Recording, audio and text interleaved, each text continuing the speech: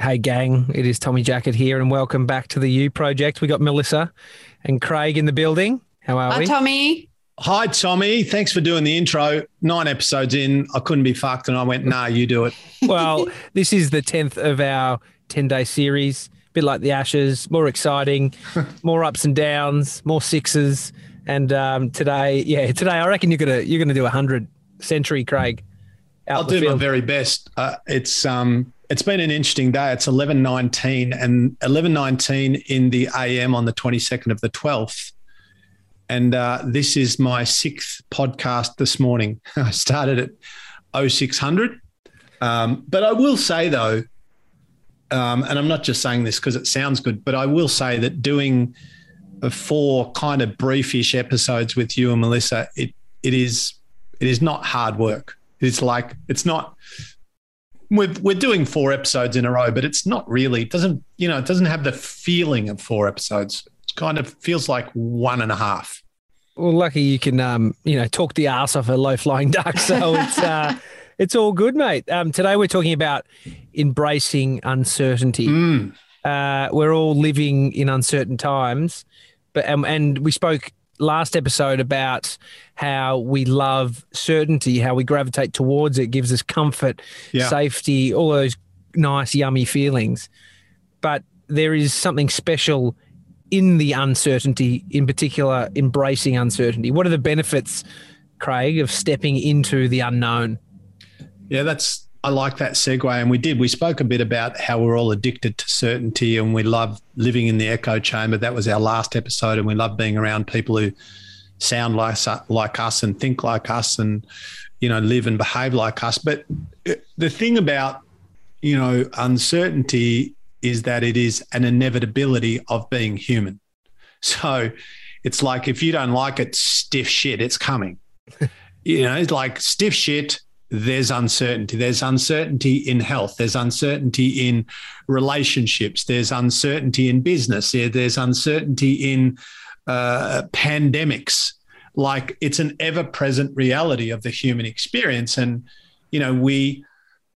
I think sometimes it's not necessarily that we need to seek it out, but it's coming.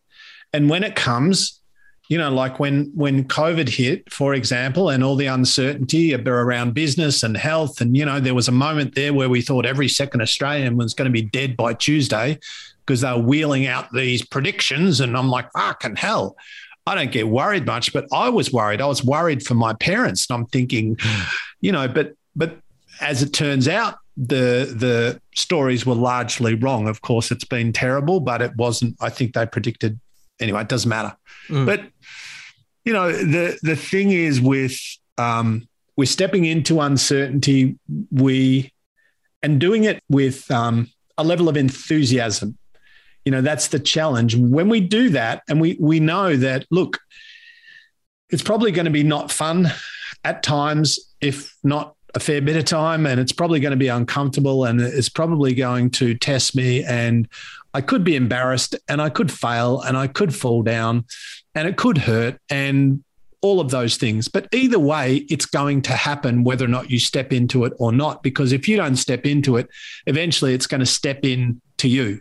It's going to, if you don't deal with it, it will deal with you, so to speak. But I think when you reframe it, when you go, I'm stepping into I'm stepping into uncertainty versus I'm stepping into an opportunity to grow and learn and evolve and adapt and develop understanding. Does that sound cliche? Maybe, but is it true? Yes, it is. Yes, it is. When you started your podcast, Tom, the Daily Talk Show, you did episode 1. You didn't know what the fuck was coming. We actually forgot the name of the podcast on the first episode. It happens, you mate. 100%. But you didn't know what was coming. When we started the first, you and I had a kind of a vlog, the Craig Harper show. We did about 25 episodes, which was fucking brilliant. That's good. But didn't work. Well, it kind of worked, but it was just very top heavy in production and very low end in finance. And but like we started with complete uncertainty. And we went, well, let's do this and see what happens. And as it happened, it did not work financially or commercially, but I enjoyed it. I think you enjoyed it. We produced some good content, and they're still floating around somewhere if you want to have a look, people. But and the same with the U Project. We started off at 1, maybe 2 episodes a week. That please don't listen to the first 100 episodes, everyone. And it was, I guess, it was probably okay, but I feel like it was somewhere between dog shit and terrible. But you get better. But you don't get better by being certain all the time and staying in the middle of certainty and familiarity and comfort. And so the benefits of stepping into the unknown and the uncertain and the unfamiliar are, I think, personal benefits. And that is now I know how to deal with uncertainty, and now I've developed skill and awareness, and now I've developed some resilience. And we don't have to only be attracted to comfort. Like, the irony is that when we always choose the comfortable option, we set ourselves up for massive discomfort at some stage. Because when I always avoid the hard thing, I'm also avoiding growth. I'm also avoiding insight and development and strength. I'm avoiding those opportunities. So stepping into uncertainty is definitely not highly desirable, but also at the same time, it can be highly beneficial, Tom. Yeah. Well, there's lots of growth there. And I think from what you were saying, there's scales of uncertainty. So there's being at the pub and you always get the Palmer, but you should, at least try the steak special because it is Tuesday and it's cheap. That is uncertain. And a lot of people don't like that. Like, get the pub squash or try the pale ale. There's a few. Or there's the business side of things. You wanted to start a business. You had all these dreams and desires and you got your business plan going, but starting is so uncertain. What if? What if is the question that always arises in the face of something that is uncertain. And we do a great job of crafting a story to bring us back to that place of certainty, even if certainty is a shithole. Like, you don't even like that house. You're always trying to live in that house. It's, there's a lot of, comfort. And that house can be a metaphor for other things. And think about how many people stay, and I'm not talking necessarily about romantic relationships, but just relationships, work relationships, friendships, professional relationships. People stay in relationships that are really on some level pretty toxic because somewhere in their mind they associate more pain with getting out of it than staying in it. So they just stay in this 2 out of 10 situation because somewhere they fear the uncertainty that they've got to step into. And if I step into the uncertain and the unknown and the unfamiliar, I might end up in a 1 out of 10 situation versus the 2 or 3 I'm currently in. So I'll just languish here and oops, now I'm 40, right? And this is a thing that happens, and so that inability to be okay with uncertainty really speaks to an inability to be not okay with life, because life is that, so. What about Craig? I think there's probably a time in your life where you are hitting that go button on a lot of the unknown. So, you are needing to establish some level of a life. And, maybe for you, you've achieved a bunch of stuff and you get to a position where you're able to actually enjoy a bit of that comfort. Yeah. Because I find that, a lot of us can get trapped in constant grind or constant uncomfortable states. Yeah. When is it, do you think, this is kind of almost a bit counter to embracing uncertainty, but when should you coast? When should you do the opposite, embrace comfort because of, say you've done it for 10 years, you've embraced the uncertainty, you've nailed that part of the equation. What do you think about just flipping the coin just for a moment? I think life allows for both. There are certain components of my life which are very cruisy and very comfortable and very familiar, like this right now, a lot of people going, all right, so what we're going to do is we're going to sit you in a studio, put a microphone in front of you, and you're going to talk to 15,000 people. Some people, that would be fucking terrifying, or 13,000 or whatever it is we have per day these days, right? But for me and for you and for us, it's very comfortable and it's enjoyable. But there are other things, and I don't want to bang on because I talk about it too much, but my PhD is the uncertain, it is the unknown, it is the uncomfortable. And 2 years and some months in, it is the same. It is still uncertain and still unknown and still uncomfortable, but I'm still there. I'm still there. And for me, it's like that duality can coexist, where I can be in the middle of this high-level academic journey that is, for me, for a range of reasons, interesting. We'll say that it's interesting and it's challenging because I'm probably not in the ideal situation because of how busy I am with other things. That's not an excuse. That's just my life. But at the same time, there are so many great things about my life that I can coast on, and I can take my foot off the pedal, and I can just metaphorically lie on the banana lounge by the pool or in the jacuzzi or in the hammock overlooking the ocean view or whatever that is. But I think what happens is when over time you have dealt with a lot of uncertainty,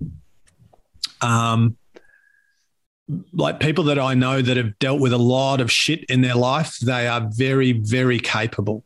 Mm. You know, they wake up one day and they're 40 or 50 and they've dealt with some shit. And so when more stuff comes their way, they don't even flinch. And so I think it's something that, when we're younger, when we put ourselves in those hard situations, hard but sometimes necessary, I think we develop a kind of resilience and a resistance and an armor that serves us well moving forward, But I don't think it needs to be, at the same time, I don't think we need to chase uncertainty, but it's going to present itself. I think we're winning or we're learning. You're winning or you're learning. And there's lots of times I've learned I didn't win. It didn't work. I didn't succeed. It wasn't the outcome I wanted many, many, many times, more times than I've succeeded. But in all of those, what we would typically call failures, I call them lessons or I call them experiences. In the middle of all of those, that the times when it didn't work is what's really made me the better version of myself. Because if I only ever won, I'd be a bigger pain in the ass, Melissa, than I am now. You're not a pain in the ass at all. That's what you call me. You bought me a T-shirt that said you're a pain in the ass. Hey, tell everyone the T-shirt that we want to get made. There are a few in the pipeline. I'm not sure whether we can mention them. I'm digressing, and this got nothing to do with the topic, but fucking hell, yesterday we were on the phone or, I don't know, Zoom or something, and we were coming up with the funniest shirts that I would absolutely get banned, but I also know that 80% of my listeners would want those shirts. Can they be worn in public, or is it a around the house kind of shirt? Some people would love to. Some people wear it proudly out and about. Yeah. I'll tell you when we get off here. But anyway, that's enough. That's very inappropriate that we have a conversation that we're not bringing the audience in on. If I could, everyone, I would. But I can't even say it on it. And you know how bad your imagination. You know how bad it must be. I'm not saying it. All right, Craig. It's the 30th, I think, today. Yeah. When this is coming out, the end of the year, moving into a new year, 2022. Is that correct? I just feel like we've lost the last 2 years, to be honest. So it's still 2020. I think it is. Yeah, but 2022. Uncertain times ahead. What do we do? What's your go-to next year in relation to uncertainty and stepping forward, stepping into it? I think it's a mix of being present. It's like, uncertain, blah, blah, blah. But today, where am I today? Today, I'm good. Today, people love me. I love people. I'm healthy. I can walk to the fridge. I can turn on that light switch. I can get in my car and drive to the gym. You know, like today, life is good. And we're not pretending, and maybe life's not good for people listening to this today. But we acknowledge where we are. But I think we're always planning for uncertainty because we're planning for the future, and the future is uncertain. We don't know what it will bring. We don't know, we could be here for another week, or we could be here for another 50 years. We don't know. And people don't want to think about that because it's uncomfortable, but it's also the truth. But on a really fundamental level, what do you want to do, be, create this year? You know, it comes back to the old standards. What do you want to do, be, create, change this year? Okay, so what I'd like to do, rather than I'd like to do more of this, fuck that. Tell me what you absolutely will do. Fuck your intentions. Tell me your commitments. Like I'm talking about within your control. If you break your leg and you can't walk, well, you break your leg, right? But let's put aside accidents and global issues that are out of your control. So let's go, well, what I would like to do, be, create, and change in 2021 is this. And I suggest people don't come up with 47 things, because the longer the list, the less likely we are to do anything. But I tend to, when I'm helping people with this, go, let's pick a thing. Let's pick one thing about your career. Let's pick one thing about your marriage or your relationship. Let's pick one thing about your physical health. Let's pick one thing about your personal growth journey. Let's pick one thing about the business that you own or the project that you're involved in, and let's come up with 5 or 6 key things, and you can build on that as you go, but create a platform. And, knowing that we don't know what the outcome will be. We don't know what will and won't work out, and that's all okay. But it's that awareness of, I can't change the past and I'm not sure about the future. I know the future's coming. Hopefully I'll be part of it. But I'm always in the now. Like tomorrow I'm going to be in the now. It'll just be a new installment of now. And next Wednesday, of course, as everyone's heard me say, is not the present. Next Wednesday will be a new version of this present moment, and so on. So, I think that embracing the new year, if you want to, as a new opportunity, which some people do, that's also cool. But rather than saying, here's what I would like to happen, I think a better approach is tell me what you will absolutely, unequivocally do. Not what you hope works out, not what your plans are, but what you're going to do. Because when you fully commit to something, I mean, by fully commit, I mean there's no chance you won't do it unless something stops you. Then tell me what your commitments are. Don't tell me what your goals or dreams are. And then when you fully cognitively, emotionally, physically, behaviorally, when you fully commit to something, there is no doubt, there is no reservation, there is no percentage. You are I'm not 90% in, you're fully immersed. And then, the challenge with making change stick, or the secret perhaps, is that we take away the get out of jail card, is that we remove the safety net. We remove the escape door.